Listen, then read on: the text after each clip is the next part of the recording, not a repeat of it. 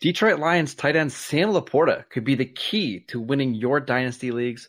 All that and more this episode of Locked On Dynasty Football Podcast. You are Locked On Dynasty Football, part of the Locked On Podcast Network. Here are your hosts, Marcus Mosher and Kate Magdziuk. Welcome back to the Locked On Dynasty Football Podcast, part of the Locked On Podcast Network, your team every day. We'd like to thank you for making us your first listen of the day. This episode is brought to you by Underdog Fantasy. Visit UnderdogFantasy.com or find them in the App Store and sign up with promo code LOCKEDON to get your first deposit doubled up to $100. That's a fantastic deal. Go play Underdog Fantasy. We absolutely love it. I am your host, Marcus Mosher. You can follow me on Twitter at Marcus_Mosher. Joining me today, as always, is Kate Magdziuk. You can follow her on Twitter at Kate Magdziuk. Kate, today we are talking about some tight ends that you should go out and acquire in your dynasty leagues if you are rebuilding. And I cannot wait to talk about this first tight end. Who is it for you? It's got to be Sam Laporta, tight end for the Detroit Lions. Now, I know he's no Dalton Kincaid, right? Like Dalton Kincaid is the one that has been dominating headlines all off season long. Everybody's so hyped on Dalton Kincaid. But why would I draft Dalton Kincaid as the tight end 6 when I could just draft Sam Laporta at tight end 12? I'm just saying. 22 years old, 6'3", 245 pounds, has the draft capital, drafted in the second round by the Detroit Lions, who, you know, I think it was a great fit, right? The team moved on from another tight end in TJ Hawkinson, and now they get a asset that I think kind of perfectly fits the bill. He's on the smaller side, but man, oh man, that athleticism, Marcus, is off the charts for the tight end position. Like 600 plus receiving yards in each of his last 2 seasons with the Iowa Hawkeyes. You look at just his overall like skill set and his ability to like force missed tackles and ability after the catch. Like, why would you not be all in on Sam Laporta, especially just considering the number of playmakers that they're adding into this offense? It complements that yards after the catch ability so much, because once you get the ball in his hands, you know, coverage is going to be spread far and wide when you're trying to cover Jameson Williams, Amon-Ra St. Brown, Jahmyr Gibbs. Like, there's going to be, I think, a whole open field here for Sam Laporta once he gets that ball in his hands. This is going to be a perfect fit, and I'm so excited. He's gotten all the training camp hype, and I think he's a really nice bet based on his skill set, that he's not going to be, you know, getting the George Kittle treatment, right, where you have to worry about him blocking on every given snap. Like, you know, 53.1 PFF run blocking grade, not fantastic. You know where he excelled? It was that receiving grade. Let the man run the open field, please. Oh, please. So beautiful. I've got like tears in my eyes right now. This is so great. So let me start with this. Fantasy football should be fun, right? Like, that's the whole. We're trying to have some fun here. I want to have players on my team that are fun to root for.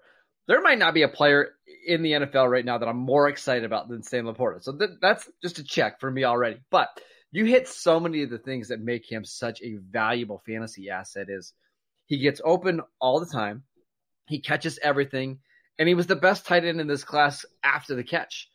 Those are all three things that matter a lot when it comes to fantasy production.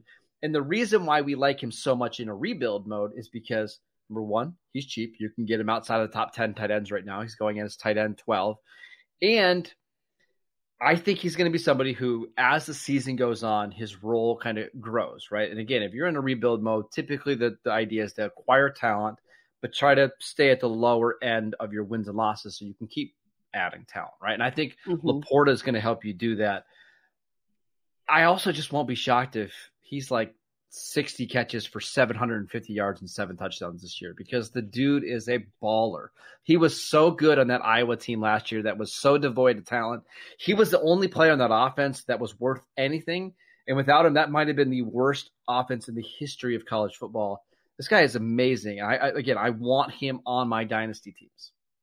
Yeah, it just so athletic, just so much I think upside based on what he offers. And like you said, I think that's a really nice point about the fact that like we know rookie tight ends will take some time to develop generally. Now maybe we see, a fast track for Sam Laporta because, I think his role is primarily going to be as a receiver.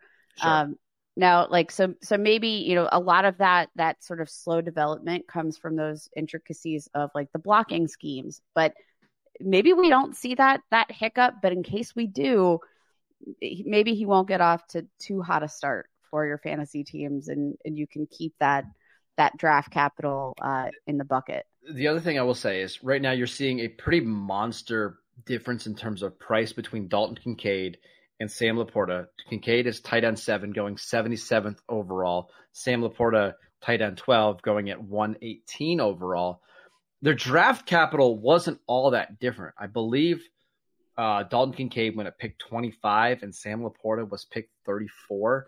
But I know just across from a couple of teams, I can use the Cowboys.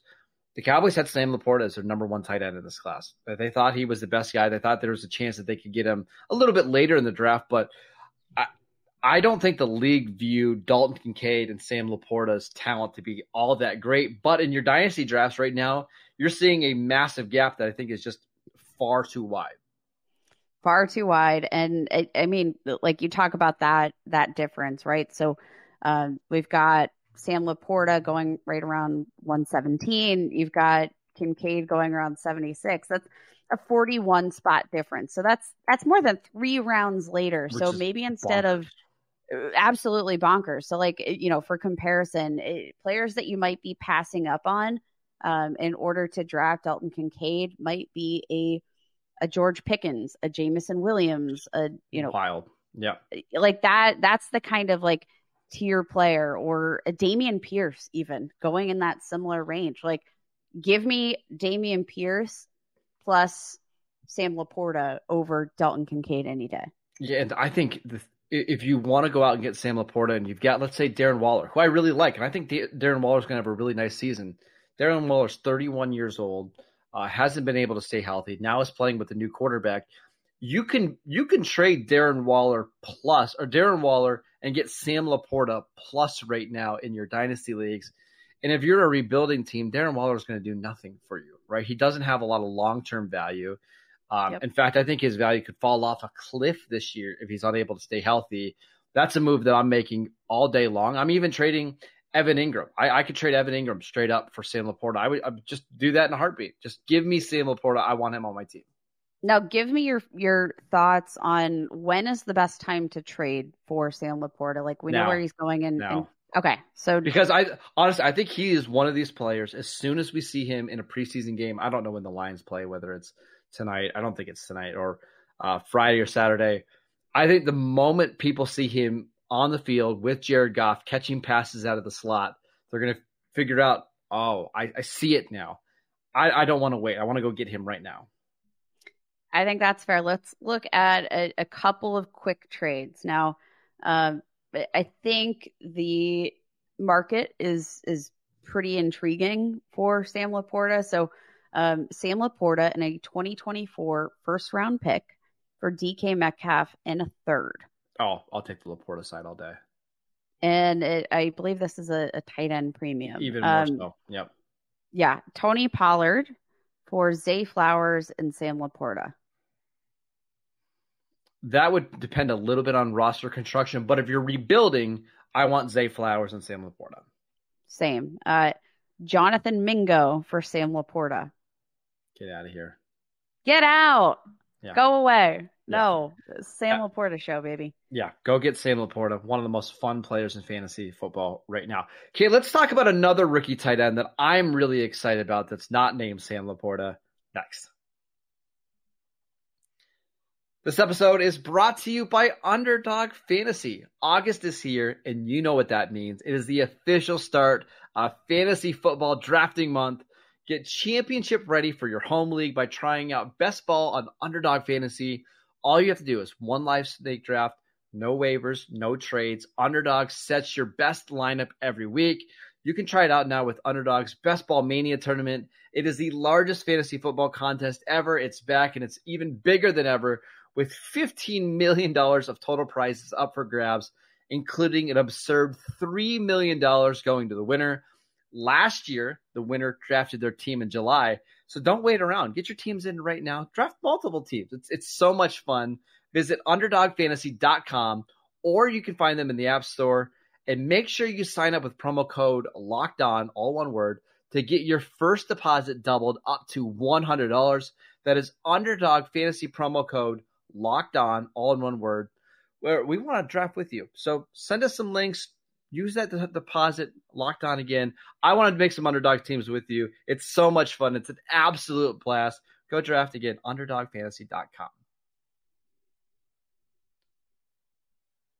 All right, Kate, let's talk about some other tight ends that we are interested in some rebuilding leagues. And for me, that's Luke Musgrave.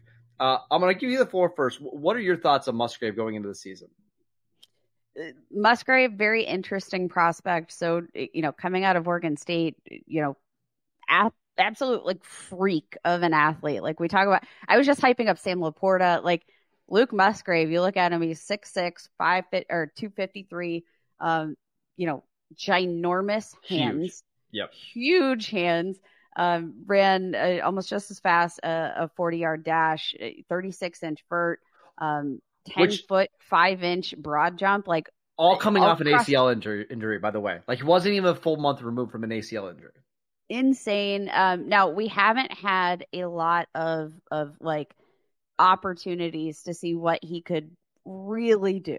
Like just if he had either, full health or, there was the COVID, like it was just kind of a bad, circumstance under which to evaluate Luke Musgrave. But I think from like a tools perspective, I think he's got it all. Now he's also got the draft capital, drafted in the second round by the Green Bay Packers.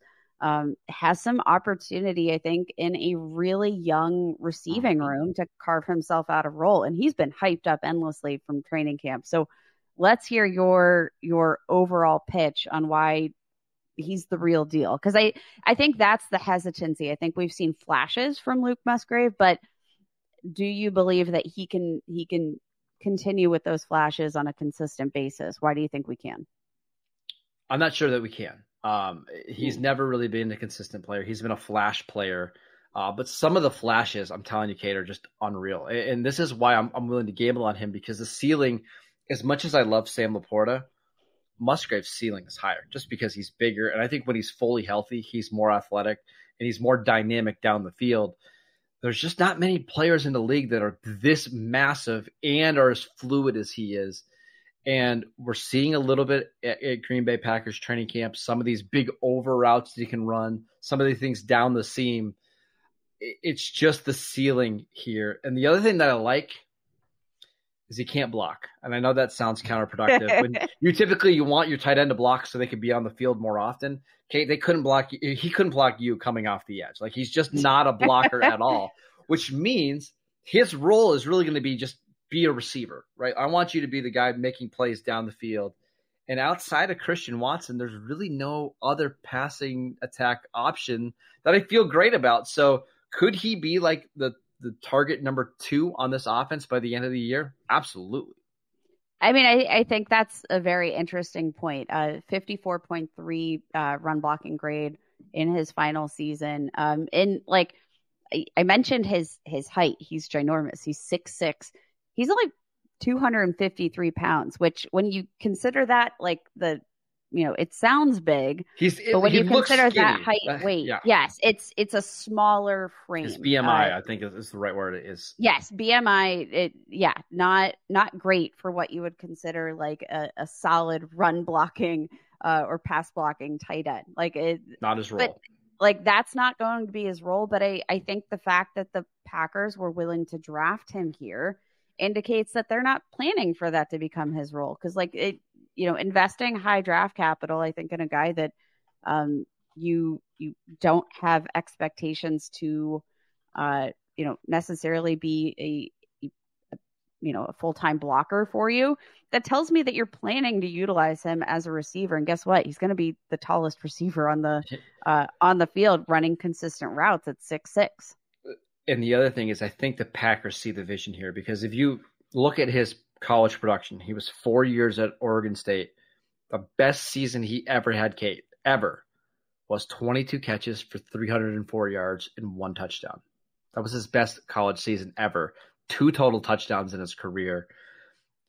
They're not drafting him based on production. They're drafting him based on the ceiling and what he could potentially become.